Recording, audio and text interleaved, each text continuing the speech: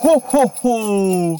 Merry Christmas and welcome to You Haven't Seen This, the podcast where two siblings take you through nostalgic movies that only one of them has seen. I am your embodiment of Christmas past, Matt. And I am a little elf who loves herself some hot chocolate, Cassie. Hot chocolate, ta ta ta, hoo ha. So, Matthew, you are the one who has seen this movie. So please tell us what we're going to be watching today and tell us all the stuff you love about it. Yes, today we are going to be, in honor of the season, we're going to be looking at a lovely Christmas movie. We're going to look at The Polar Express from 2004. Ooh, very exciting. Yes, the Tom Hanks-led adaptation of the iconic picture book and just all-around Christmas classic. I'm excited. I'm excited to watch a Christmas movie. Yeah! It's Christmas, baby! It is. This is like one of the Christmas movies that I haven't seen. Because we have kind of the classics that we watch as a family, but this isn't one of them, so I haven't seen it. Yeah, that's the hard thing, because I wanted to do like a holiday episode. I almost said Halloween. I wanted to do like a holiday episode. But yeah, unfortunately, there are like 10 Christmas movies that have stood the test of time, and we have both seen them each probably 10 times. Yeah. And then there's like a ton of Christmas movies that come out every year that like no one remembers or cares about the year after. Mm-hmm. So it was like hard finding a middle ground that like, okay, what's a movie one of us has seen and the other one hasn't that is like actually still decent? So we're doing The Polar Express, which is going to be fun. Very excited about this one. Yes. Cassie, what do you know about The Polar Express? Because I feel like even though you haven't seen the movie, I feel like you've at least read or had the book read to you. So what do you remember is kind of the story of The Polar Express? I don't remember any of the story. I can just remember the memes. Okay, this is going to be really fun. Yeah, I can remember hot chocolate. I can remember what is it? There's like a kid and he's like really talkative and chatty. I think he's wearing like yellow or something. Yes, the kid with the glasses. Yeah, that kid. I remember there's the little girl who's wearing like I think like a pink dress or a nightgown or something like that. And there's kind of the one shot of her kind of like hunched over, kind of like half smiling at someone. It's kind of all I know. I just know the memes. I'm really flying blind on this one. This is gonna be a real fun one. I'm surprised. I would have thought you'd have read it at Grandma's, because I think Grandma has a copy of the picture book. She might. It might have been read to me, or maybe I did read it, but I would honestly believe that I didn't because I have zero recollection of the book. And the only thing I can remember from the movie is like the memes. So, Yeah. So I'll give just a quick overview of sort of the background and this story. So The Polar Express originally is a children's book written and illustrated by Chris Van Allsburg. It was published in 1985. It is a Christmas classic. It is also a picture book. And that's important because it is extremely short. And that's kind of the main thing about this movie that's interesting that we're going to watch is the basic plot of the picture book. As with most books, just like there's not enough there to contain a like 2-hour movie. Or this is like hour 30, hour 40 or something. But there's just not enough there. So a lot of the memes come from stuff they've added. Then yeah, it's a fun time. I first saw this movie when it came out. I think I saw it in IMAX. Cause that, or maybe not when it came out, but I know for a while they were like pushing this with IMAX. Back when like IMAX theaters were more of a thing. mm-hmm. I feel like you just can't find a good IMAX theater anywhere that isn't like a planetarium. Yeah. So, yeah, saw that. I have not seen it in a while. I remember it fondly, but also kind of remember it in a looking back, this was kind of silly for two main reasons. One, a lot of, like you've said, the meme-worthy, like, stuff they added to get this movie to feature length. And also the mocap animation that is very firmly rooted in the Uncanny Valley. It's a bit of a frightening looking movie, which is very interesting considering the story is pure heart. So I'm excited to watch this. I don't really have a lot to say about it. Yeah, so I guess that because I have nothing to add, I haven't seen it before, and you're kind of done. I think we're gonna go take a little trip on the Polar Express, and we will be right back. See you around!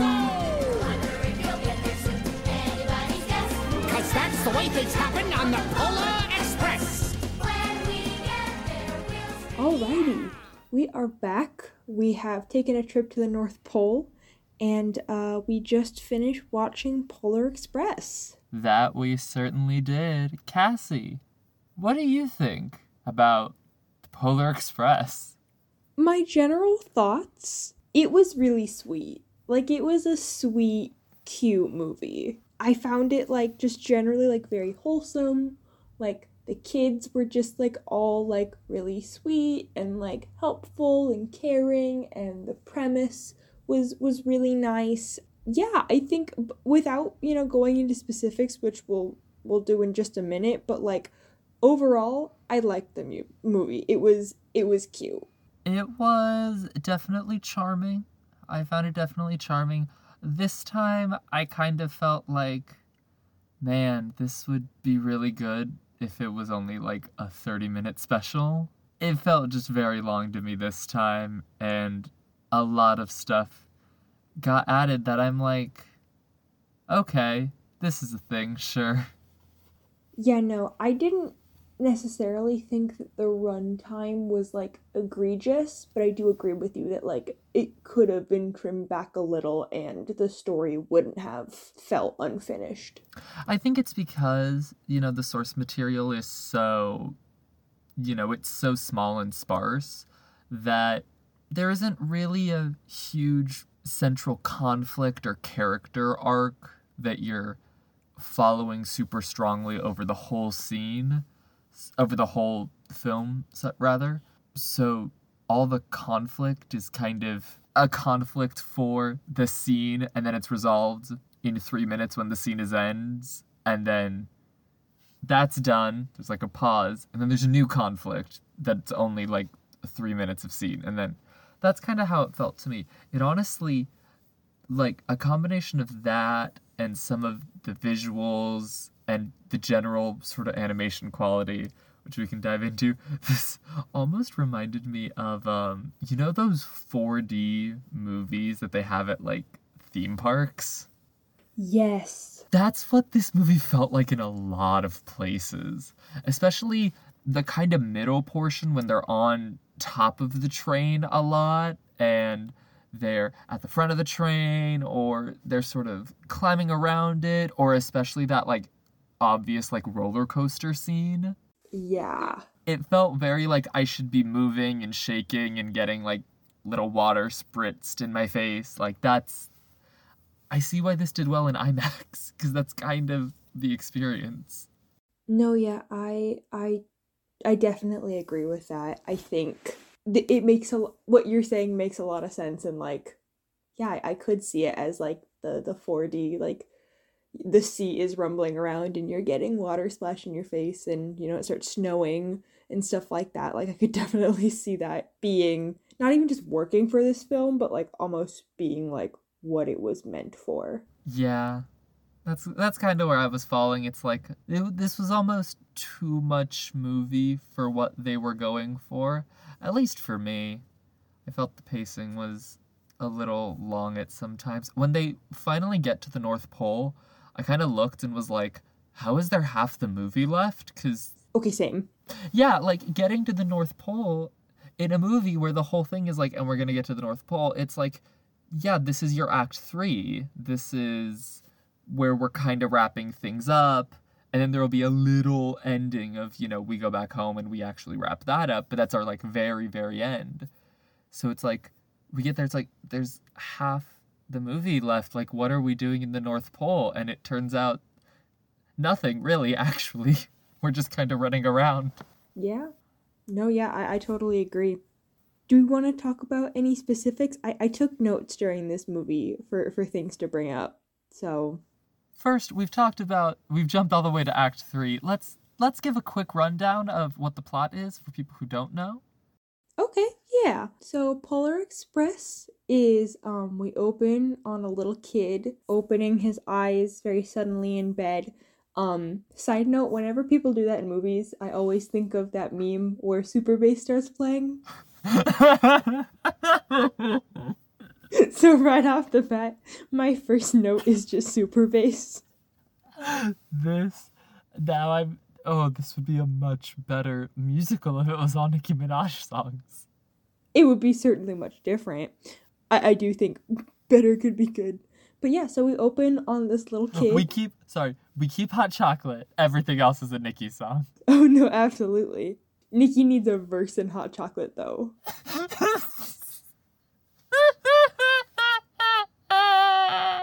She needs to have one.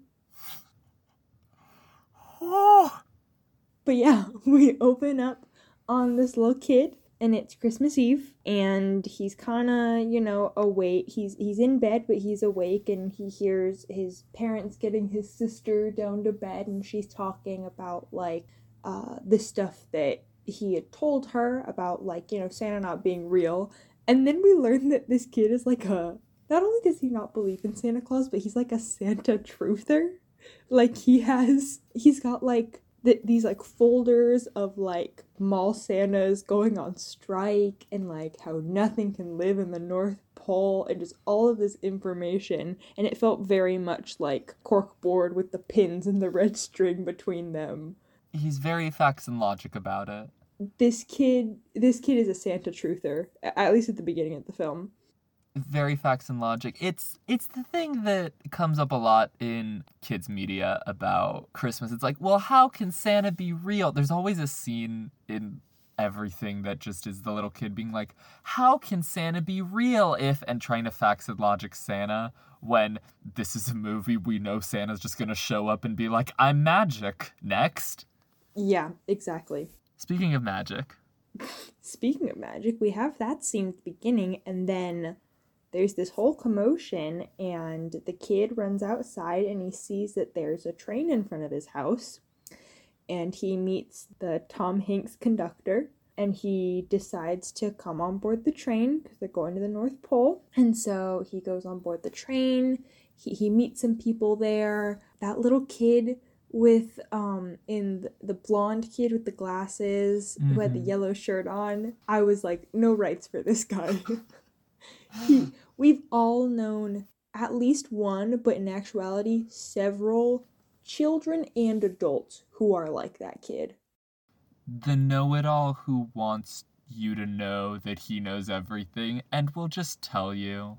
Yes. We've all been that kid at one point in our lives, but we've also known that kid to much greater extents.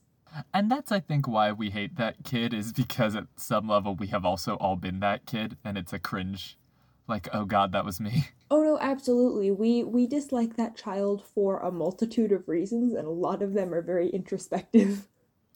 Yeah. So, our main little hero boy gets on the train, and in the book, it's like then 2 pages just saying, and then we took the Polar Express to the North Pole.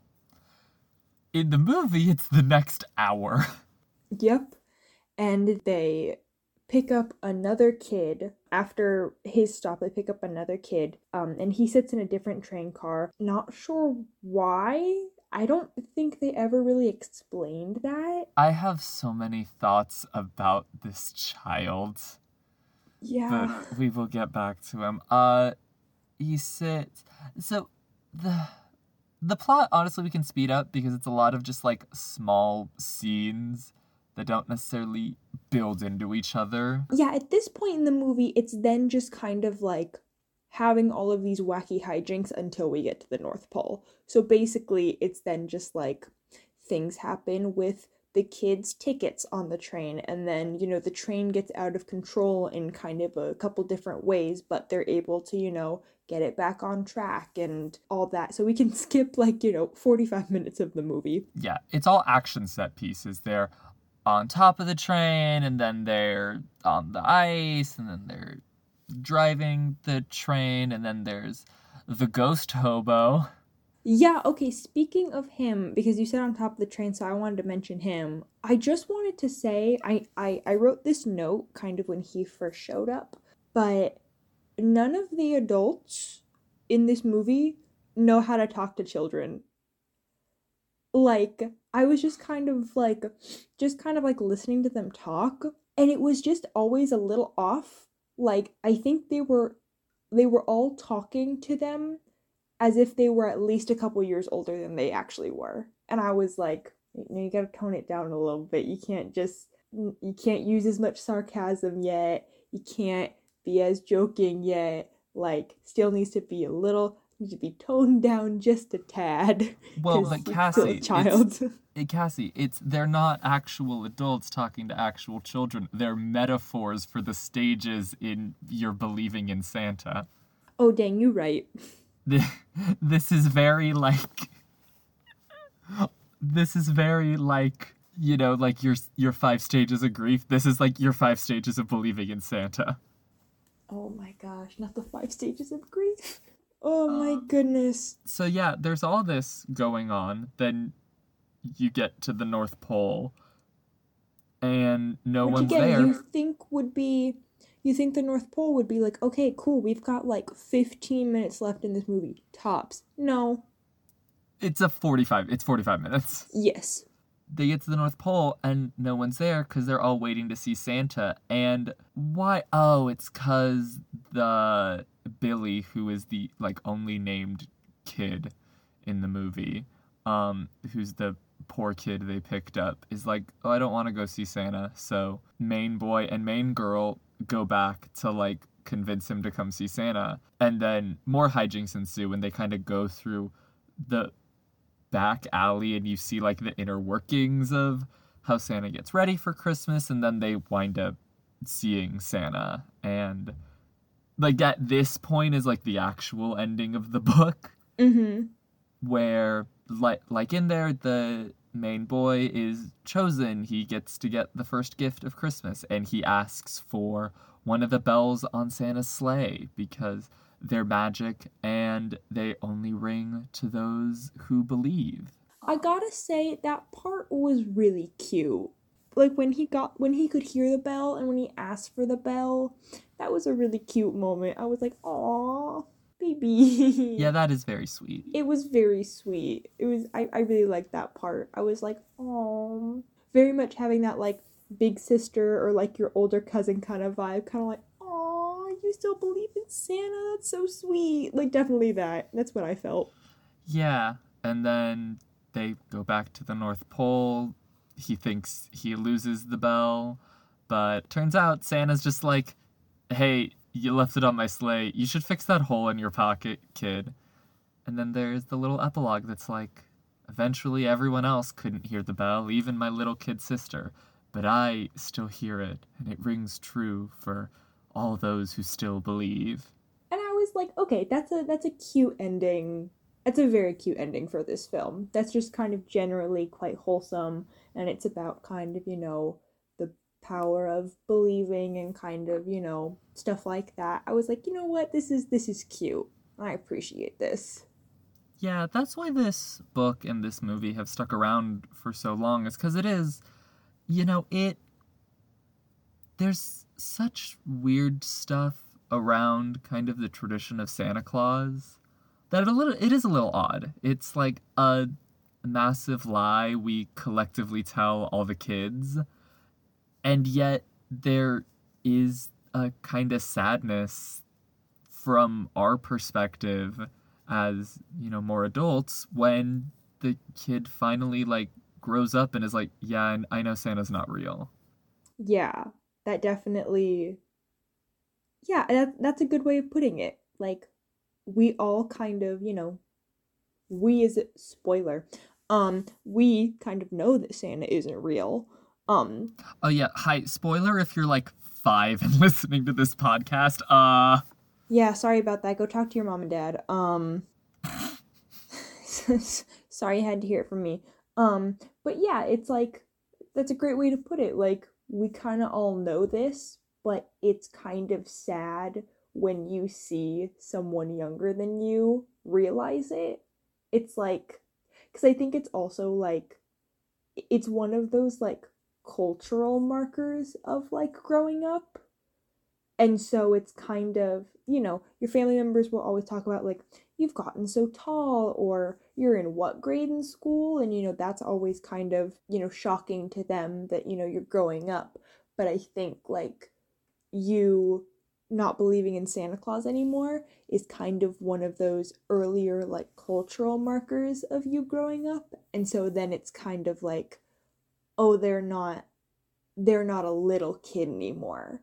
And that's kind of sad from an adult perspective to see the kids in your life kind of go through that, because that means they're growing up. Yeah, and it's a little bit of a loss of innocence. It reminds me, there's a great book by Terry Pratchett called Hogfather, which is like my favorite Christmas or Christmas adjacent thing. That has the point, kind of, that it's like, well, why do we believe in Santa? And the point that he makes in that book is, well, you believe in Santa and the Tooth Fairy and, things like that. When you're little, they're the little lies that get you to believe, that get you ready to believe in the big lies, that there's a fundamental right way things should be, that there's like a justice and order and the universe isn't completely random. And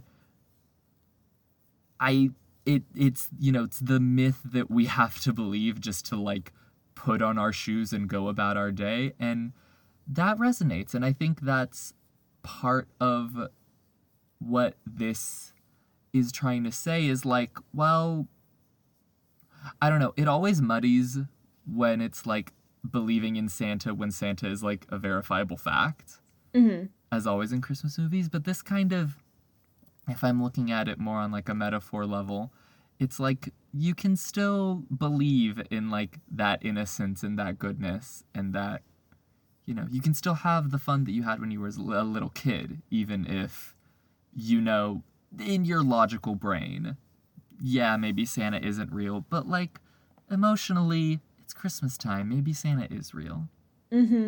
Yeah. At least in your heart. Yeah. That was kind of a really thoughtful, kind of sad conversation. Let's talk about the hot chocolate scene. Yes. The scene that comes out of nowhere. I forget this movie, like, isn't a musical, considering that musical number is, like, one of the most recognizable things about it. Yep. And just all of a sudden, he's just like, hey kids, you want some hot chocolate? And they're all like, oh yeah. And then out come the Hello Dolly waiters. Literally. Just full like, cha cha cha cha cha cha cha. Hey, hey. It's like, what? I think that scene is infinitely entertaining. It was so chaotic, and it brought me so much joy seeing it. It's so chaotic, and physics does not exist in that scene. And no, I'm not even talking like, oh, well, they wouldn't be able to do the hot chocolate like that and stuff like that. I'm also talking like the way that like the chefs and the waiters move. Because it's not even like, oh, well, you wouldn't be able to do the backflips because that's super hard. It's like, no, you're moving just kind of slightly too slow for the backflips. And it's that uncanny valley that just tripped me out just a little bit. Yeah, I'm not a fan of the animation in this because it is that motion capture, like, just do it and we'll add it in post. But then when they start defying physics like that, it just breaks it even more. Yeah, no. No, absolutely. Yeah, I loved it though. I did. I really don't know what else to say. It was just great. And it was just it was so chaotic.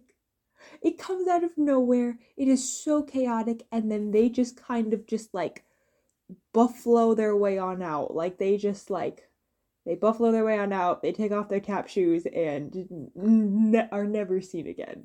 And never seen or heard from again. It's never brought up. It's never mentioned. On the way home, they aren't like, "Do you guys want some cookies?" And then they bring out a different set of waiters. No, it's just, "Do you want hot chocolate on the way there?" Yeah. If one kid had asked for water on the way back, they would have been like, "Nah, man, our waiters are off for the night." They would have been thrown off of the train.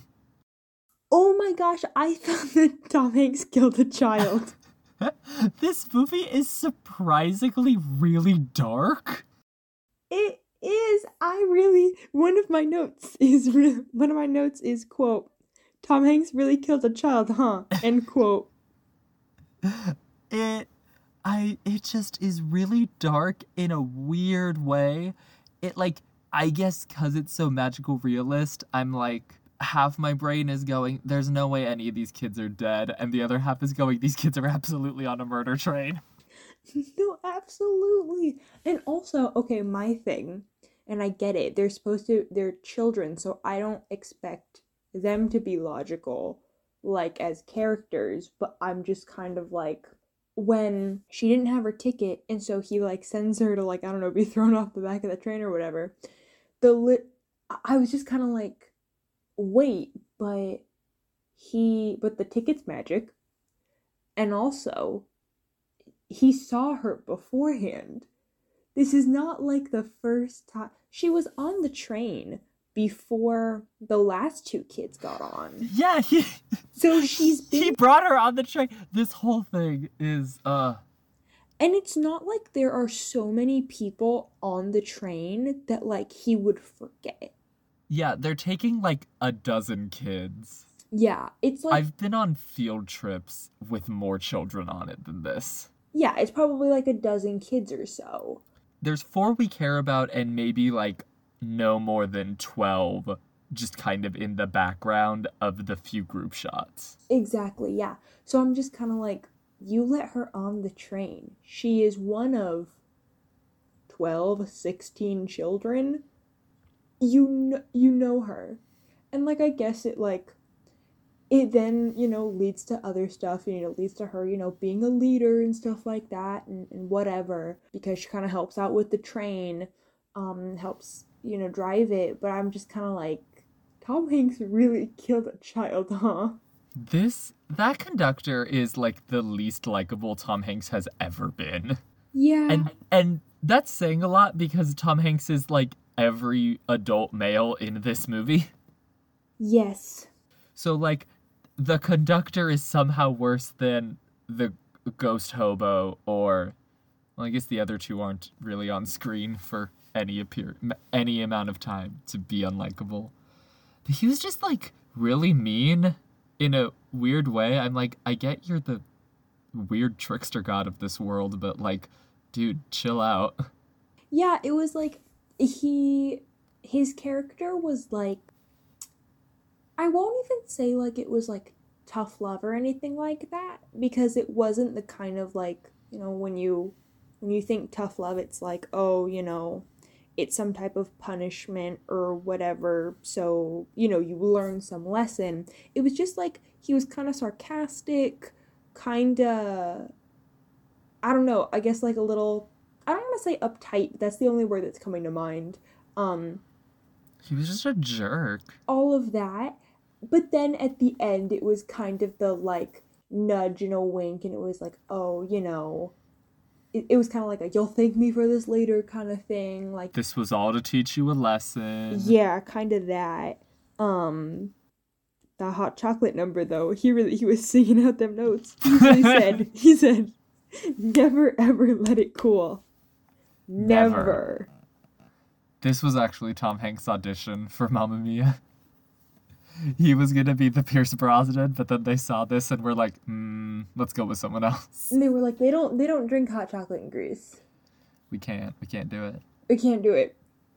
Yeah. Let's circle back to that lessons learned thing, because there's a motif in this with the tickets that they're like, oh, here's your ticket, and when they go, he hole punches 2 letters into the ticket, and then when they're getting on the train back, he hole punches the rest of the word out, and it's like, here's the thing you were supposed to learn. So the main character gets believe, and the know-it-all gets learn, as like, learn to shut up, kid. And the girl gets lead. But then the other boy they bring on, Billy, gets like count on your friends, and there's a whole thing of like, you just needed to make friends and make sure everything is all right. And I feel like they didn't know what he was the weakest of all the subplots they tried to do, because like, he's very clearly poor. Like, way poorer than the rest of the kids. They pull up to his house. I think one of the kids goes like, oh, we're going to the other side of the tracks, and they pull up to this just like maybe 2-room house, like in the middle of nowhere. And then they have a whole song where it's just like, the girl is like, isn't Christmas great? And he's just like, I don't know, I've never had a Christmas. And she kind of acts like, oh, this means you've never heard of Christmas before. And I kind of wanted to be like, no, hon, it's because he's poor and has never been able to afford it. Yeah. I definitely thought that, of all the subplots, it was the weakest, but I kind of thought that what they were trying to go for was less of a like, see, you just needed to make friends, and more of a like, because I think like his whole thing was like, he never felt like he could, that like, you know, Christmas and Santa and all these ideals were not reliable because he had always been let down. And so him making friends and believing in Santa and kind of all that stuff shows that, like, you know, he doesn't have to try and be so independent, especially at this young age. He's a literal child. And like, you know, it's okay to count on people because they will be there for you. I guess. I think it was, I could see that they were doing, but like, definitely the girl being a leader and stuff like that, those were more compelling than his. It was definitely not handled well, and there's an unfortunate thing in like Santa media where it's like, we're gonna just make Santa real but not change anything else in the world. Like, there's a weird disconnect. No, yeah. When the world is supposed to be very like, this is our world, except Santa's real. Nothing else has changed. Yeah, no, it's definitely that. And like, we never saw that, like, what his present was. But I don't necessarily think that detracts from everything, because it wasn't the contents of the present that was important. It was like the fact that he got one and he could rely on people. He could rely on his peers and the adults in his life to, you know, be there. But I'm just like, what was in the present? Also, I was very much like, child, let go of the present is gonna get delivered to you. when they're exactly. It's like, give me your hand. No, it's the first present I've ever gotten, baby. It's like, don't open till Christmas, dude. It is 11:55 Christmas Eve. You're gonna get it in like 8 hours. Yeah, it's like honey bunches. You're gonna be okay. You can let go of the present. Baby, it's all right. You can give it to the elves. I want to talk about the elves real quick. I want to talk about the elves too. Why were they all New Jersey mobsters? Every single one of them. And then I saw them partner dancing at the end, and they didn't make the female elves look any different. They just added one curly cue of hair in the back, and they were like, a woman. She's a woman! Yeah, and they were like, okay, women, we're done. On to the next terrifying frame of this movie. There are no female elves. There are elves, and there are elves in drag. There are... No, it's not even elves in drag. There are elves, and then elves with, like, a rat tail. That's it. Yeah, but just like every other adult is like Tom Hanks, or it's the like train conductors who are just rednecks. Yeah. And then you get to the North Pole, and it's just like 3-foot tall Tony Sopranos. Yeah. Just like, hey kid, what do you want from me? It's Christmas. Yeah, no, there's definitely that. Speaking of, Who made that creative choice? I want to talk. I just want to talk. I have that question about a lot of creative choices in this movie. Speaking on the elves more, their rendition of Santa Claus is Coming to Town was very cult-like. Of all the songs to welcome your beneficent, godlike, omniscient leader, the one that starts, "You better watch out." Yeah, that one was that one was interesting. Yeah, and the fact that it is just a cappella, slow. You better watch out. I did not like it. I'll It tell was you that. so bad. Yeah. These were the worst Christmas elves in any media. No, absolutely. 100%. And also Santa, he kind of sounded like I don't know what they're called, but like when they're trying to protect someone's identity and they'll like scramble their voice and like make it really like low pitched. Witness protection Santa? I kind of got witness protection Santa from this movie. Oh my god. Because it is just Tom Hanks, but like Tom Hanks has already used his normal voice and the one other voice he can use for the conductor and the ghost hobo. Mm-hmm. So I guess he was trying to be jolly, but it did just sound like Tom Hanks with like a weird cold. Yeah. No, yeah, absolutely. So what are your overall thoughts of this? I am struggling to remember if I even liked this movie at any point. I thought the movie was cute. I thought it was endearing. I definitely think that if this movie were on, I might stick around and watch parts of it. It was really cute. It was a nice Christmas film. I think I would definitely read the story to kids. I'm not sure if I would really be able to get them to sit through this hour and a half, hour 45, I forget how long it was, the film, or if I would want to sit through it with them again. But there are certainly moments that were cute and that I liked, and I generally liked the overall kind of moral and stuff like that. So, I mean, it gets a thumbs up in my book. I think it's a nice addition to your Christmas film repertoire, but it's not my new favorite. Yeah, I think I'm on the same boat as you. I think I come down with the story of the book is very good and a classic for good reason, and when the movie is hitting that same plot and tone, it works, but the stuff that they had to add to make it feature length is more miss than hit in my book. Except for hot chocolate. Yeah, that slaps. Stream hot chocolate featuring Nicki Minaj on iTunes.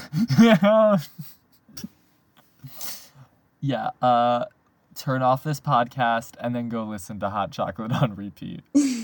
Yeah, stream it, get a VPN, stream it again. Yeah, I think those are my final thoughts. Read the book, it's great. Watch the movie if you want, but also you're not missing much. Yeah. You can enjoy the memes without seeing the film. Yeah, you really can. Yeah. Although we need to meme the ghost hobo more. That is a missed opportunity, I'll tell you that. Why is the meme just Glasses Kid and Hot Chocolate when there's a whole ass ghost hobo just right there? We will have to make some memes to fill that void. I guess I'll just have to do it myself. Send us your best ghost hobo memes. Please do. That'll be your Christmas gift to us. Yes. As this was our Christmas gift to you. You're welcome. Well, that concludes this podcast and our conversation on the Polar Express. I hope that all of you have a very Merry Christmas and a Happy New Year. Yes, happy holidays to everyone out there.